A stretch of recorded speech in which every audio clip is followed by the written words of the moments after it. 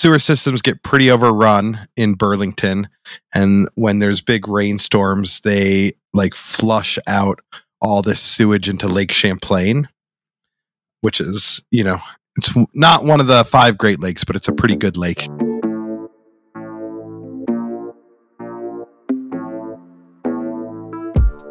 Hey, what's up, everybody? This is Dave. Thanks for joining Bob and I for our podcast, Thriving in Dystopia. And even though we always try and be professionals, sometimes we swear.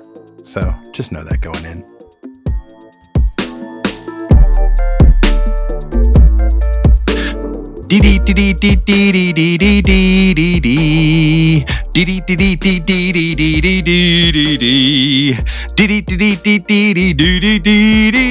Oh no, I missed it. Ah, dang. You know what that is, Bob? Isn't that the song from Bubble Bobble? Is it Bubble Bobble or is it Baseball Simulator 3000? Oh, yeah. I think it's Baseball Simulator, although I feel like the Bubble Bobble song is similar in my head. Oh, man. Yeah. It's funny because when I just had that song stuck in my head and I was like, oh, that's the Bubble Bobble song. You thought so too? Isn't that insane? Yeah. I'm like, no, I think that's Baseball Simulator. Baseball Simulator, Super Baseball Simulator 1000 for the Super NES versus Bubble Bobble for the NES. Yeah. Oh, those were some classics, huh? Yeah, I think the Bubble Bobble one's similar. It's you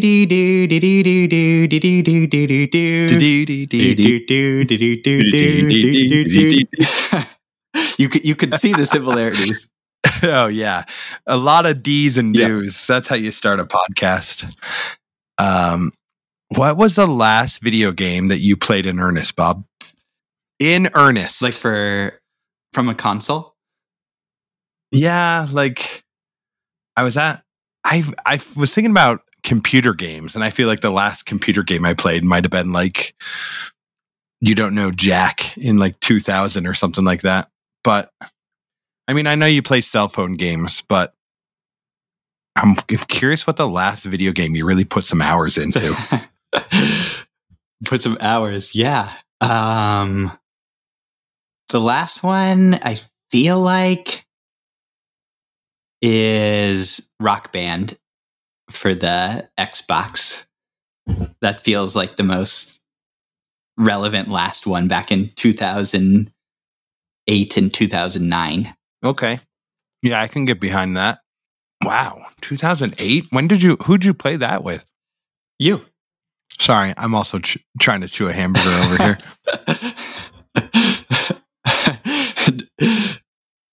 Like the new tradition. You know what they say? Breaking out a sandwich for the podcast. Oh yeah. I wasn't hiding it too well. And I realized that a hamburger is quite a mouthful. It's just not quite the podcasting food. They say you're not even supposed to drink water while podcasting. I say, why not eat a hamburger? All right, I got another question for you, but you got one for me, Bob? Yeah. My question is definitely not on the video games topic. Oh, mine is so far from video games. Every 15 episodes, we give our video game fans a little bit of hamburger to chew on, you know? Yeah. Oh, yeah. Burger time. It's burger time, baby. Good reference.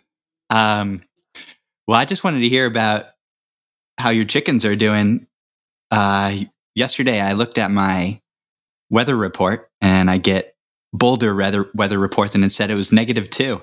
So I checked in with you and Mom, and you said you spent much of yesterday trying to protect your chickens from the cold. And I wondered if you could talk about that a little bit. Yeah, definitely. Protect the flock. Well, it's interesting. I've actually never overwintered chickens. I've raised a bunch of chickens in my life, and like we don't have like a bomb shelter type of coop. That's like super heavy duty, but also Colorado's weather is pretty nice. So, yeah, I mean, anyways, there's like a lot of different schools of thought on how to protect chickens in the cold, you know? And for the most part, the two biggest things you got to do is you got to keep them dry, and you got to keep them like no wind chill. And really, like, it ended up getting down to like maybe negative 13. It was approaching negative 20. I don't know if it made it all the way down there. But even in the morning when I woke up, it was at negative 7 degrees, which is crazy. And for all our European listeners, negative 7 is kind of like 22 degrees Celsius. Just kidding. I feel like that's the most ridiculous conversion, Celsius to Fahrenheit, or Fahrenheit to Celsius. Yeah. I don't even know what that one is. Yep. Maybe like negative 20 Celsius. Yeah, right. Anyway, one of the big deals with chickens is you really want to keep their wattles and their crowns protected, because that's the spot that can get really frostbitten. So we ended up taking some salve. Like a lot of websites said, put some Vaseline on there. And we have salve. So we put salve all over their little wattles, all over their tender spots. And that felt pretty good. I also, put in a few extra boards in the coop to like block off the back window and to block off the nesting boxes, just to try and cramp them in a little bit so that they'd all be like on top of each other, Put a bunch of hay in, and, we got snow yesterday as well. So I shoveled, and the big question was, should we get a heat lamp or not? And apparently heat lamps cause a lot of fires. It's like a pretty common thing. And I was like, oh man, that'd be horrible to have, like, to just wake up to a bunch of burning chickens. That'd be like a worst nightmare situation. And anyways, the birds are fine. And they seem like they're healthy and happy. So even down to negative 20, we kept, got a ton of litter underneath them so that they could chill out, got all the drafts, made sure that they were nice and dry, and salved them up. And it doesn't seem like there's any issues today whatsoever. So that feels really nice. Like today, they're as normal as ever, just same type of activity as a typical day. Yeah, and it doesn't look like they got any frostbite. Yeah, and we got 3 new birds this last week, which was pretty sweet. It's kind of nice because it's like 3 little heaters in the coop, a little bit extra heat inside. Yeah, but it's also pretty cool because a lot of birds, I didn't notice this at first, but we have Americanas and another variety called a Wyandotte. And those birds have really like small little crowns on the top of their head, and they have like feathers over their wattles. So they are like super cold hardy breeds. And I was not worried about them at all. So that felt really cool to see, like, just like the little differences in these chickens. But all those breeds are like not the greatest at laying eggs. So it's like, makes sense. They're not like heavy producers, but they have some other really cool attributes that keep them protected. But yeah, it was cool to see. Now, are you raising these chickens more for their eggs or more for companionship? I would say it started off just as an egg laying type of deal, but we got them right when the pandemic hit last year, and it was wild when we were like quarantining to have them at home to have something to watch. I'd say I've definitely become attached to them, and I'm not one that becomes attached to chickens too quickly. So they've been a great little pet for sure. Nice. Yeah. Do you know that chickens, and for that matter, all birds, are dinosaurs? They're in the same, like, I don't know if it's family or, yeah, probably family as dinosaurs. Yeah, I did know that. Yeah. And I wonder too, if I've heard a lot recently that like most dinosaurs actually had feathers, right? Yeah, that seems possible. Yeah, I just like the idea of a Tyrannosaurus Rex with giant feathers, like coming after me, But if a Tyrannosaurus Rex was all the way up north in like La Brie, like the tar pits in France, that could be pretty cold. Yeah. I don't know. I don't imagine a giant lizard doing that well without feathers. Yeah, it's a good question. What are our northerly lizards? Most of them are kind of more tropical. Yeah, and the northern lizards are all like tiny little dudes that like probably, I don't know. We're clearly not botanists, and by botanists I mean herpetologists. That's right. Every 38 episodes we throw in something for our herpetologist fans. Yep. So, man, do you think we got any herpetologist fans out there? Probably. We probably do. Yeah, I'm sure we do. Who knows? Yep.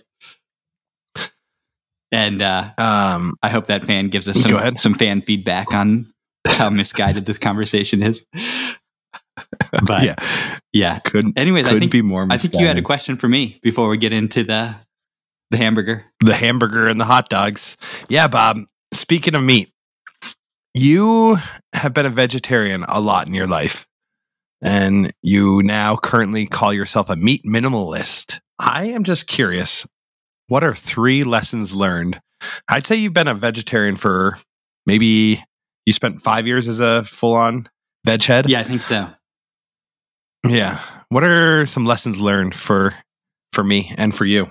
Have you ever reflected on it even? I mean, I'm sure. Not in any systematic way, but yeah, I would reflect on it. The first lesson is that, and we already know this on this podcast, that sesame chicken is my downfall. We know that. Oh, yeah. Oh, yeah. It will slay me, And on that note, like the best sesame chicken establishment in Santa Cruz is another victim of the pandemic, unfortunately. We lost Phoenix Restaurant in Santa Cruz, and that's a shame. Yeah, I'm sad to say. So that's lesson number 1. Lesson number 2 is when you shift your diet, you get into all these other issues around food systems and questions of where does food come from and who has access to what kinds of foods. I don't think that going vegetarian is the only way to get into that, but for me, those questions became more and more prominent. And there's really important ones, thinking about food systems and learning about food systems. And the third one is, I think, like militant veganism. I think it's like less common than the stereotypes. Like, I don't think there's a lot of militant vegans, but maybe I am missing them, or maybe they're somewhere not around me. I definitely know a lot of vegans, but they generally are like, this is what I eat, and I don't care what you eat, like the vast majority of vegans and vegetarians are like that. And I think that breaks the sort of stereotype. So those are my 3 lessons, Dave. Take them or leave them. Well, I'll just say I enjoyed it more with a hamburger in my mouth. Yeah, I was a vegetarian, and hamburgers were my downfall, especially living in California near those In-N-Out burgers and Burger Dots. Yep. Oh, yeah. Yeah. I don't know Phoenix as a restaurant. I don't even know where that is. Oh, yeah. It used to be on Mission Street, Mission and Fair, kind of near the New Leaf on the west side. Oh, nice. Yeah. Yeah. Have you guys lost a lot of places to the pandemic? Do you know? Like Santa Cruz, I guess, more so than Seaside, but mostly because you probably don't know Seaside that well yet. I think so. It seems like more and more. I think the Phoenix closing is a fairly recent one. There's our favorite cupcake place, Butter Cupcake, was severely injured, but that was in the fires. They have like a kitchen up the one where the fires were last summer. So that wasn't actually, I don't think, pandemic related, but more fires related. Yeah, I don't totally know, because I don't spend a huge amount of time in Santa Cruz these days, but I suspect, yeah, like every month there's probably like one more fallen. How about yourself? Yeah, I was expecting it to be worse. And I do know that, I don't know if that's true, but I just feel like I haven't seen anything that's closed in town, at least. And I also felt like places bounced back pretty quick.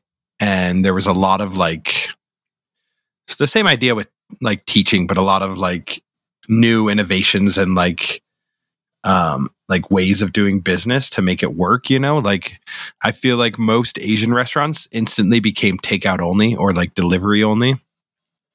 And then there's like a lot of like the schwanky downtown restaurants that were like, we're going to buy like a piece of like, we're going to use the sidewalk to make like outdoor dining, and we're going to like put you in a bubble, and like you can basically be outside and do dining, which that seemed to happen pretty quick, where all of a sudden everybody's eating outside, and even in the wintertime. But yeah, I think like there's probably companies like DoorDash and I saw that like DoorDash was like sponsoring the Super Bowl, you know what I mean? Wow. Like that company probably is going like through the roof, you know?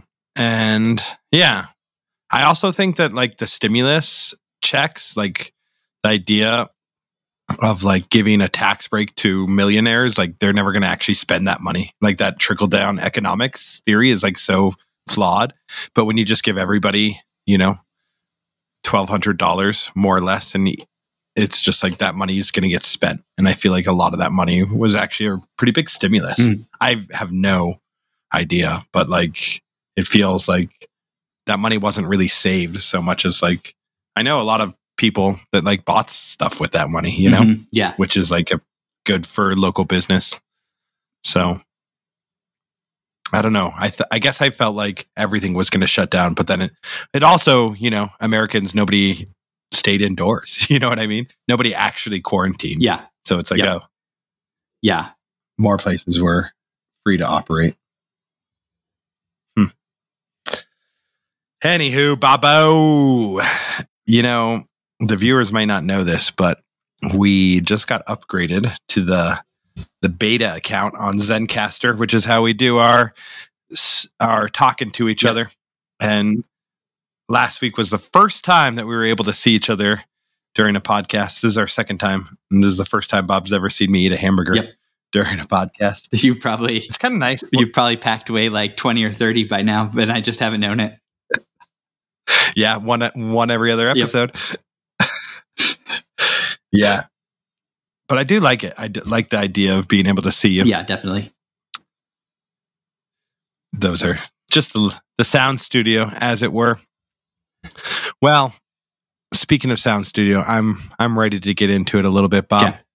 Yes, absolutely. Did you want to introduce the theme, or would you like me to? I think I already did by making some weird noises and eating a hamburger during a podcast. It was thematic.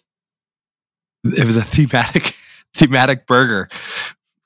Little sesame seed bun with a theme lettuce. Nah, there was a joke there. I just missed it.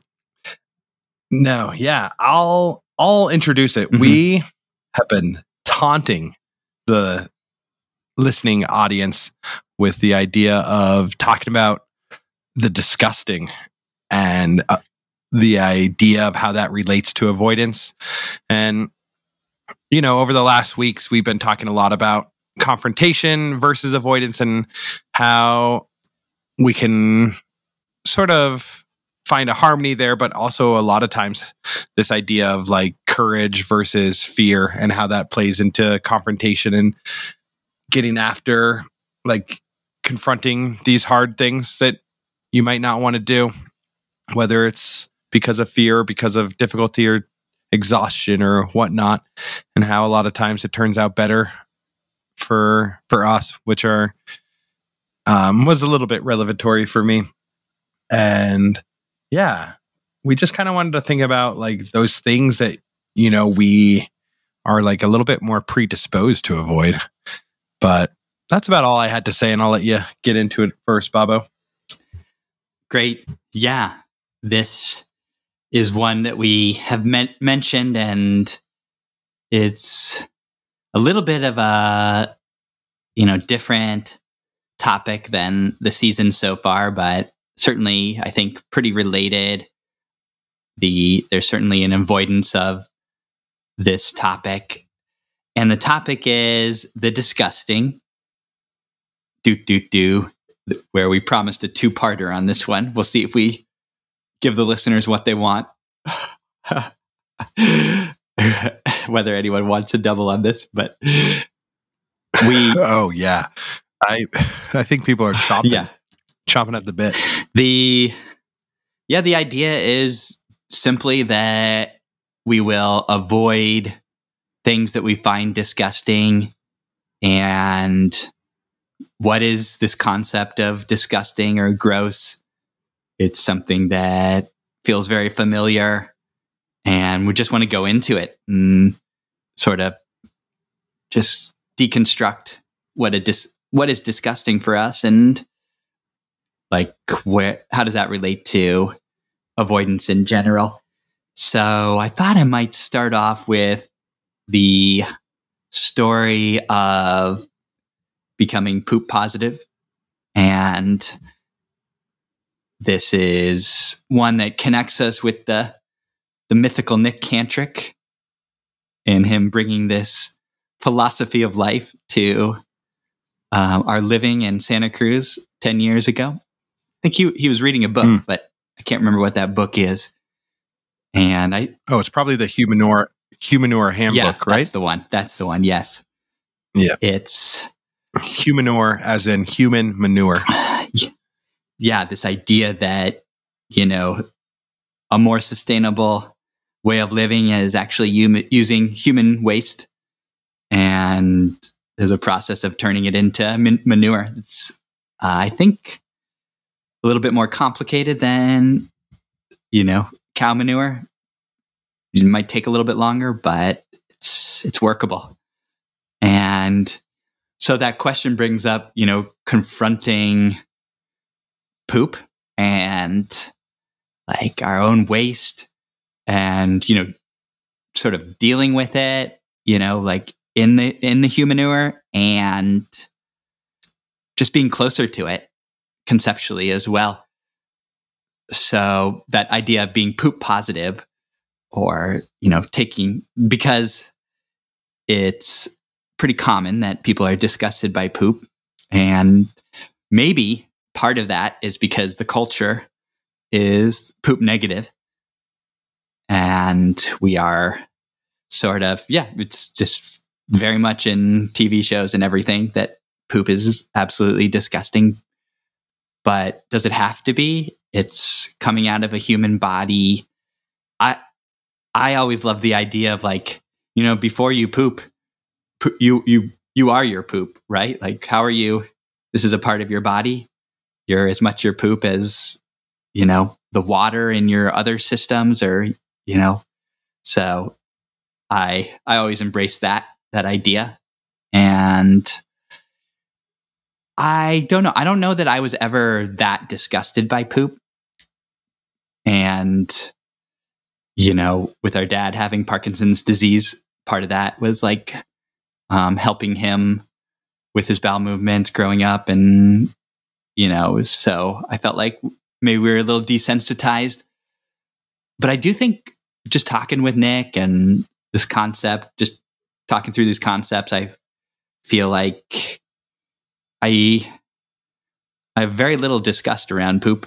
I think it's like even gone down, is what I'm trying to say, just through a more critical analysis. And so potentially these things, I do think there's like probably like a biological component where we're probably, the smell is what it is. And so it's very off-putting.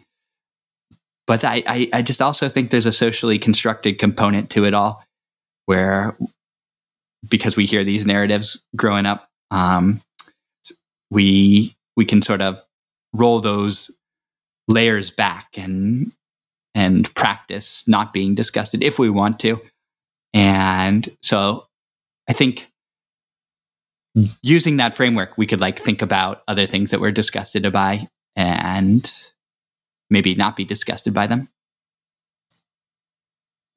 That's my story, Dave. Yeah, I like that idea. That's great. I have a bunch that I want to add on to that. I used to live on a farm, and we used what are called composting toilets. And yeah, the process is a little bit more complicated. Humans have a really complex gut, right? We have like a ton of microorganisms, and part of that is because we're omnivores and our diet is super diverse. And it's actually a really efficient gut, more or less. But there are like a lot of parasitic stuff that happens in poop, so that basically the process that needs to happen in a composting toilet is you just need extra time to make sure that, I mean, you don't actually need extra time, but if you want to use it as manure, you need time to let it cure and to let it, the parasitic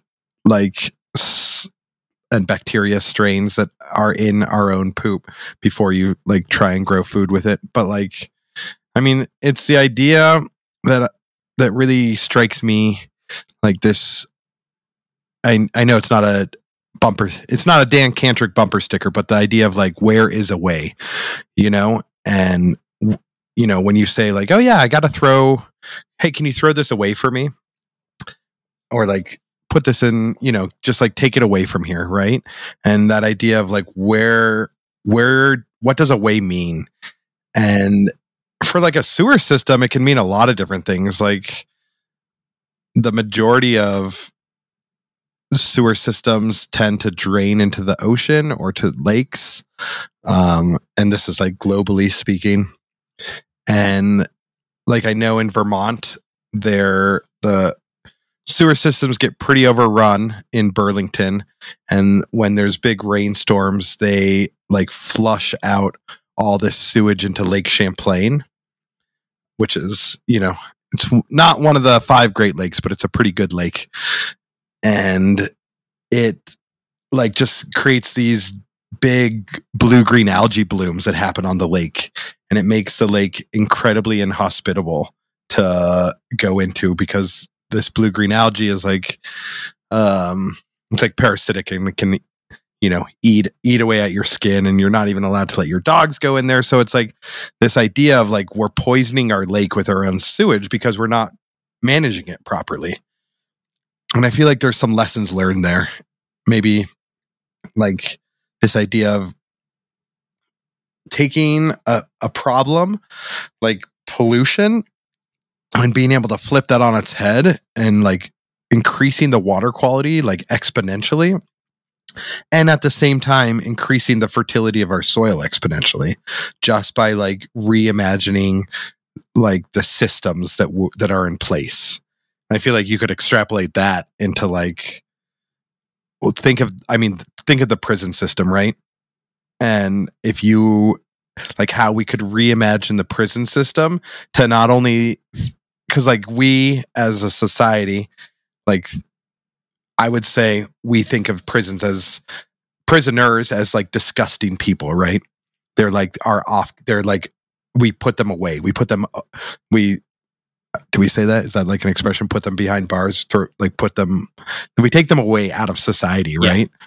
And I feel like when you do that, you're creating this in a way that's like really not healthy for them, for the system, and for our society, right? And like, I feel like if we can reimagine the systems that are in place, we can really create a more beneficial society, not only for us, but for the people that are involved. And yeah, I had a few other points, but I'll just leave it there. Oh, I mean, you know what? I might forget it, so I got to say this: the Single Acorn podcast, our sister podcast, run by Teague O'Connor and Glenn Etter out of Burlington, Vermont. They did a whole season on poop. They did 6 episodes on poop and in the animal world, and it's just a really fascinating thing. Like animals that use poop as for like houses, animals that eat other animals' poop, animals that eat their own poop.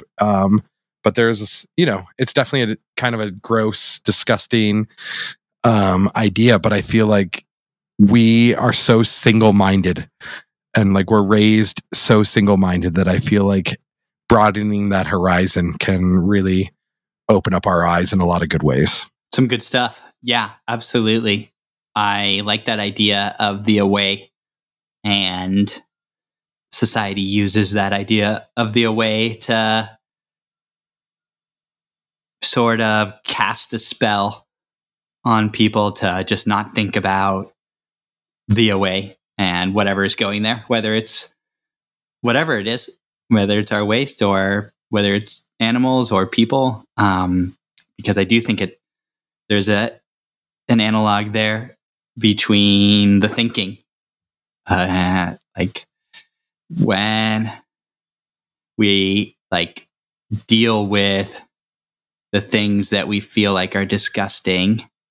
And yeah, like maybe it's interesting. It's like people do feel like prisoners are disgusting, but it's like kind of shines a light on people's own prejudices are the thing that's disgusting, not the actual people. It's the actual, like the people's belief systems. And that's another type of disgusting that I have like less compassion for, like people's prejudices around other people and animals. So that's interesting. But I think we might come back to that idea in the in-group, out-group episode.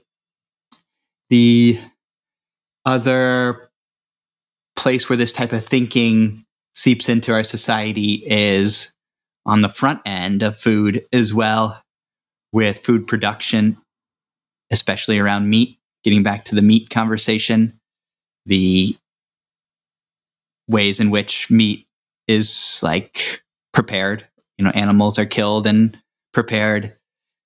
If people had to deal with that as well, that would change their thinking and practices. And so I think and people say that's pretty disgusting. Like, no, I couldn't deal with that like that. I don't even want to think about that. That's disgusting, the way that animals are slaughtered.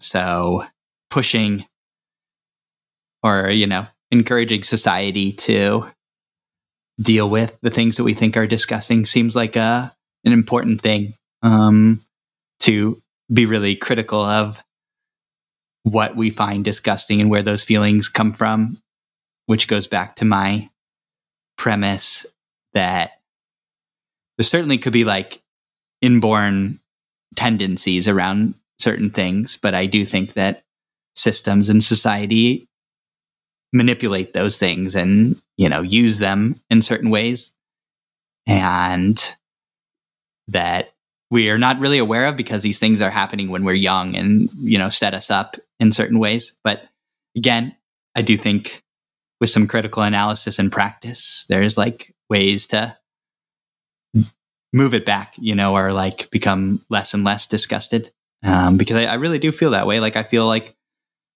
fine around poop, and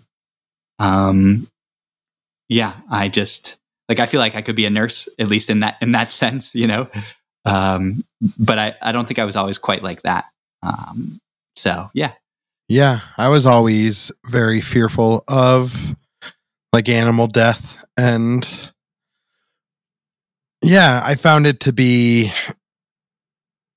I don't know if I found it to be disgusting, but I found it to be like very depressing and sad. And it is in a lot of ways. But I ended up like sort of running this like little mobile slaughterhouse for one of my jobs for a little bit. I was doing a lot of poultry processing, and I was on the kill floor, and I found the process to be like a very spiritual process in a lot of ways, and really hard and very like moving emotionally. I felt like, and that's why I felt it to be a little bit spiritual, because I felt like to do the slaughtering, it was you either have to detach from your emotions or you have to confront these emotions. And in the end, what I found to be the most disgusting part of the whole thing was even going a step farther back, was this idea of the chickens that were being raised were this breed of chickens that's called Cornish cross, or like they're also known as white birds or just cross chickens. And they're like they're like 90, going way back, 99% of chicken that's eaten in the US, like the vast majority is this breed of chicken, including any sesame chicken from Phoenix is this breed of chicken. And it's a really sad breed. They are the least chickeny breed. They start off like little normal chicks, but after like 3 or 4 weeks, they start growing their feathers kind of weird. And, at week 4, they end up like kind of just like laying down most of their day and not like running around. And they basically end up, you have to move them every day because they'll end up just kind of sitting right next to the feeder and just pooping everywhere. And they'll just be like living in their poop. And they sit down, so all their feathers end up like going bad. And because they never move around, these chickens start dying of heart attacks after about 9 weeks. So you have to process these chickens at like the 8 or 9 week mark. And it's like, that to me is just like a really sad, I don't know, it kind of ties everything together right there, right? You got your poop, living in your poop. You got this like really sad bird that I don't want to call the bird sad, but I feel like the process is really sad. It's like this systematic process where it feels like we've done so much crossbreeding to get this bird that will put on weight at a 2-to-1 ratio, which is like unheard of for any animal breed. To get a 2-to-1 ratio, it's like so high. And, because most animals are sitting around 10-to-1 for like how much feed to how much meat you get. Oh, anyway. Yeah, I don't quite know what I was getting after here, but I do feel like my goal was to sort of confront what it meant to see the animals from life to death. And yeah, it's a hard process, but I feel like I definitely learned a lot of lessons along the way. And a lot of those lessons come to like sort of trying to take back control of our food and our food system. You mentioned like that you weren't really disgusted by the slaughter in the first place. It was more the sadness. And that's an interesting thing too, that, I think it's like that just touches on a different thing that people avoid at times, like just sadness and doing things that might push one towards sadness. And so I think that's a different episode entirely, but I appreciated that you mentioned that in this. And yeah, I don't know if like that should go away. Like, I think the sadness is a natural or a good response to death, so I appreciate hearing that part of it, and don't know if I have anywhere to go with that, but yep.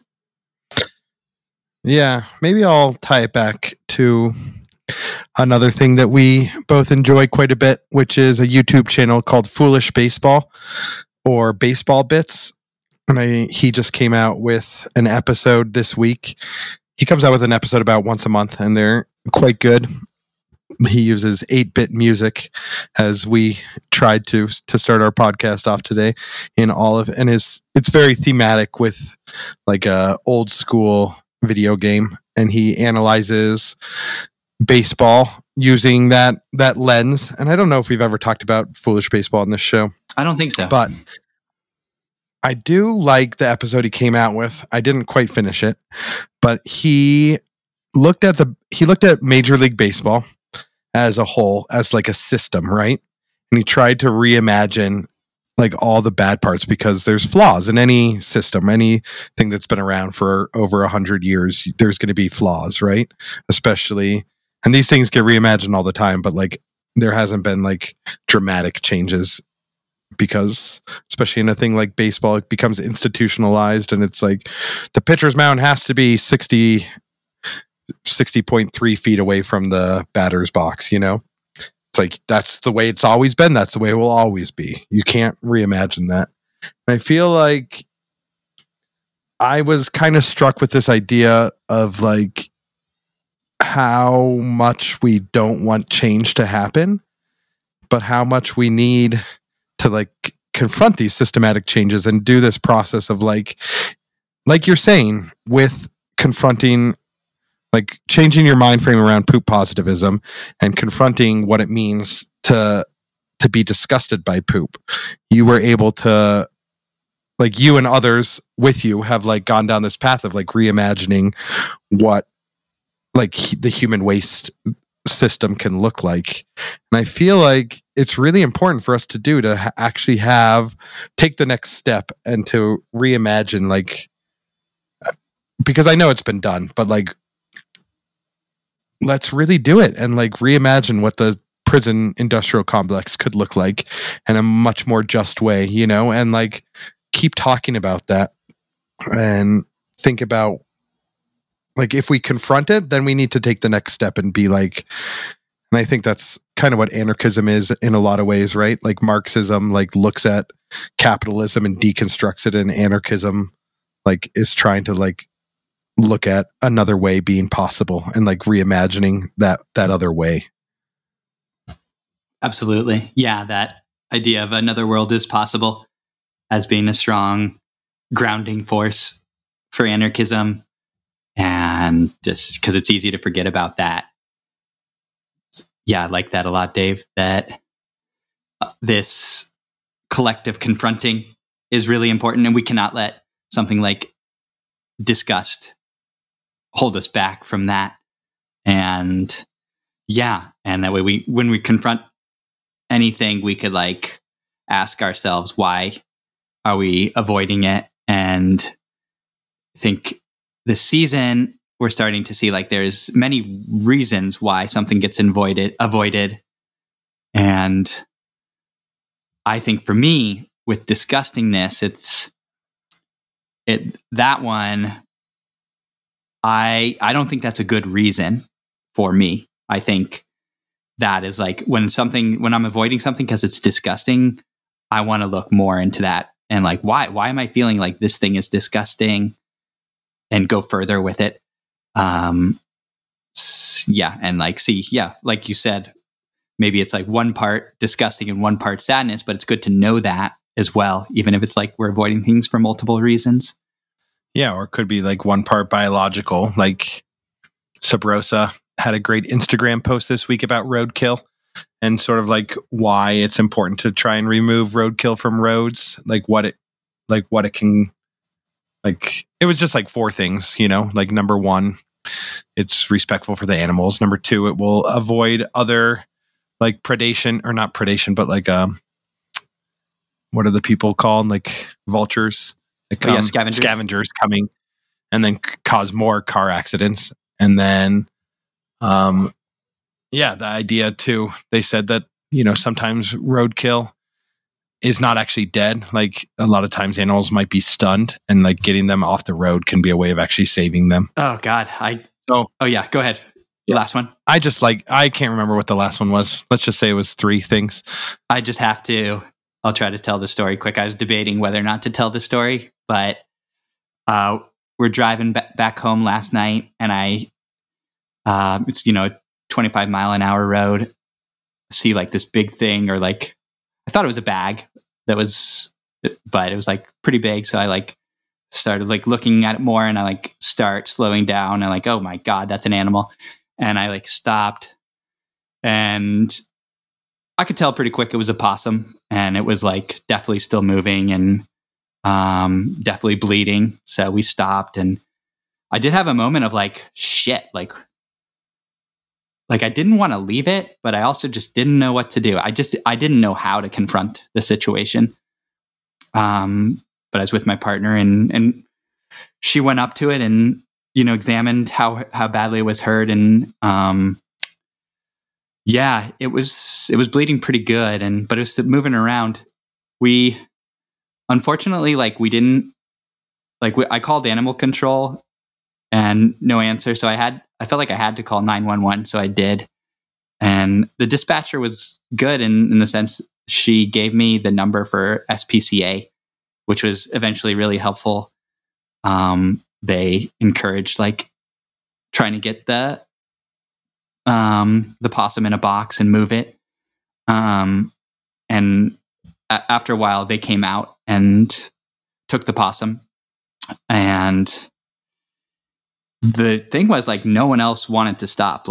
These cars would come in blazing fast, and they looked really pissed that we were flagging them off to please go around while this possum was still in the road.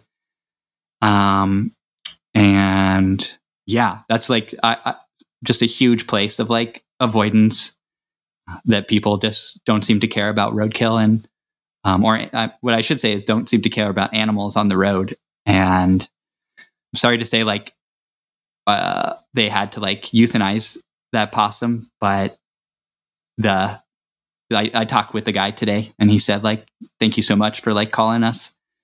But yeah, it's a rough story to end this with, but I felt like I had to tell it because I had definitely had a moment of should we confront this? But just felt very compelled to do so, and partially because I was with my partner, and we like to have someone to confront a situation that's hard to do, to do it together, I think is helpful. I will say, to end on a hopeful note, I feel like possums are kind of labeled as disgusting creatures, right? They carry that with them. And it's pretty sad because, first of all, possums and probably raccoons are the two animals that get labeled as having rabies. And possums, because they have a super low, what's it called? Body temperature. Rabies, they're probably the mammal that has the most, the hardest time to actually contract rabies. So possums almost never ever have rabies, and I feel like that's such a common labeling for possums. And man, they might not even be mammals; they might be marsupials. Yeah, they are. They might be. That's right. Yep. Yeah. Right. Which is, I mean, it's just so wild that there's one marsupial in North America, and it's the possum, right? Yeah. Yeah. I mean, even before this, I really like possums, and so I was heartbroken to see this possum. But I did have that idea of does this possum have rabies? That did flash in my head. It wasn't going to stop me, but yeah, you're right. I did think that. Yeah. Yeah. I mean, they're kind of weird looking dudes, possums, but, and I sort of understand, but yeah, I feel like possums are pretty cool too. So that's nice. Well, Bam, shall we move on? Yeah, let me call it a day. Let me sing you in, Dave. Okay. Karl Marx in the sky. George Orwell can fly twice as high. Take a look. It's in a book. Dystopia Rainbow. Not bad, Bob.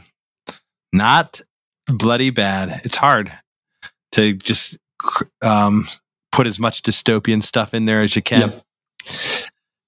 Well, I'm going to talk about another book that has been mentioned on this show, but I really want to just hammer it home. There's a author that I am currently reading. Her name is N.K. Jemisin, and she is one of the few Black women authors in fantasy. And I think in a lot of ways she's probably, I don't know this, but I bet she's the roots that Octavia Butler laid down have created some growth afterwards. You know what I mean? And I think that's pretty cool. And I am currently reading one of N.K. Jemisin's books. She's written a few trilogies, and I'm reading the the book, the first of the trilogy, called The Earth Shakers, and the book is called The Fifth Element. Nope, it's called The Fifth Season. Boy, I better get that one right, And it's definitely like dystopians typically take place in the future, like the future of our current planet that we're living on, and this is not that. So that's why this falls in the world of fantasy. But I feel like there's a lot of crossover between fantasy and dystopia. And this one in particular, some of the big topics that she hits on are enslavement and sort of global collapse. Those are two of the big themes that come up in this.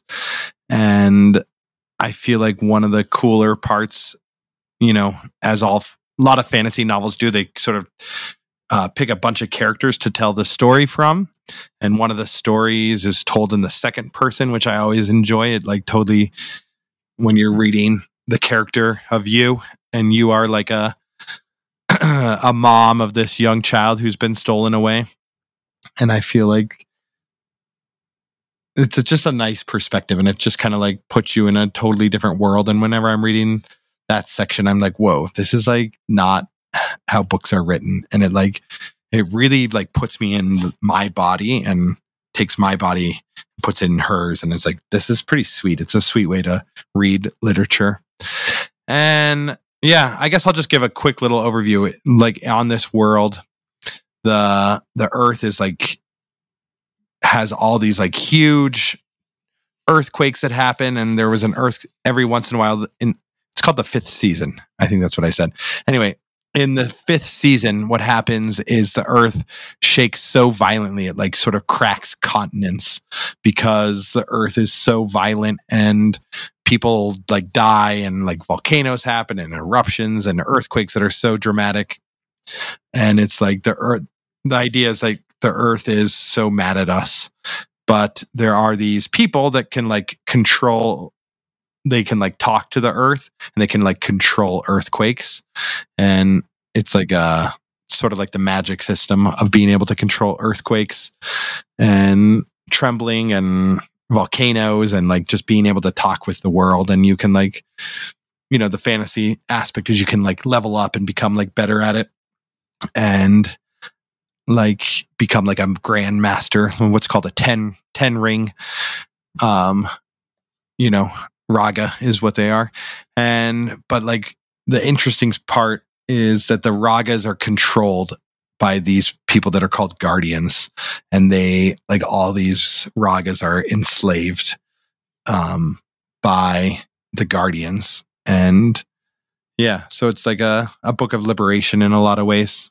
And I don't know, it's just a really good book. And I also think that anyone that read it would get something out of it.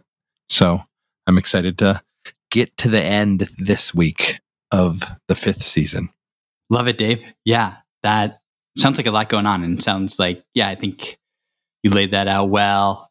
I sang about N.K. Jemisin 2 times ago in the old Dystopian Rainbow song.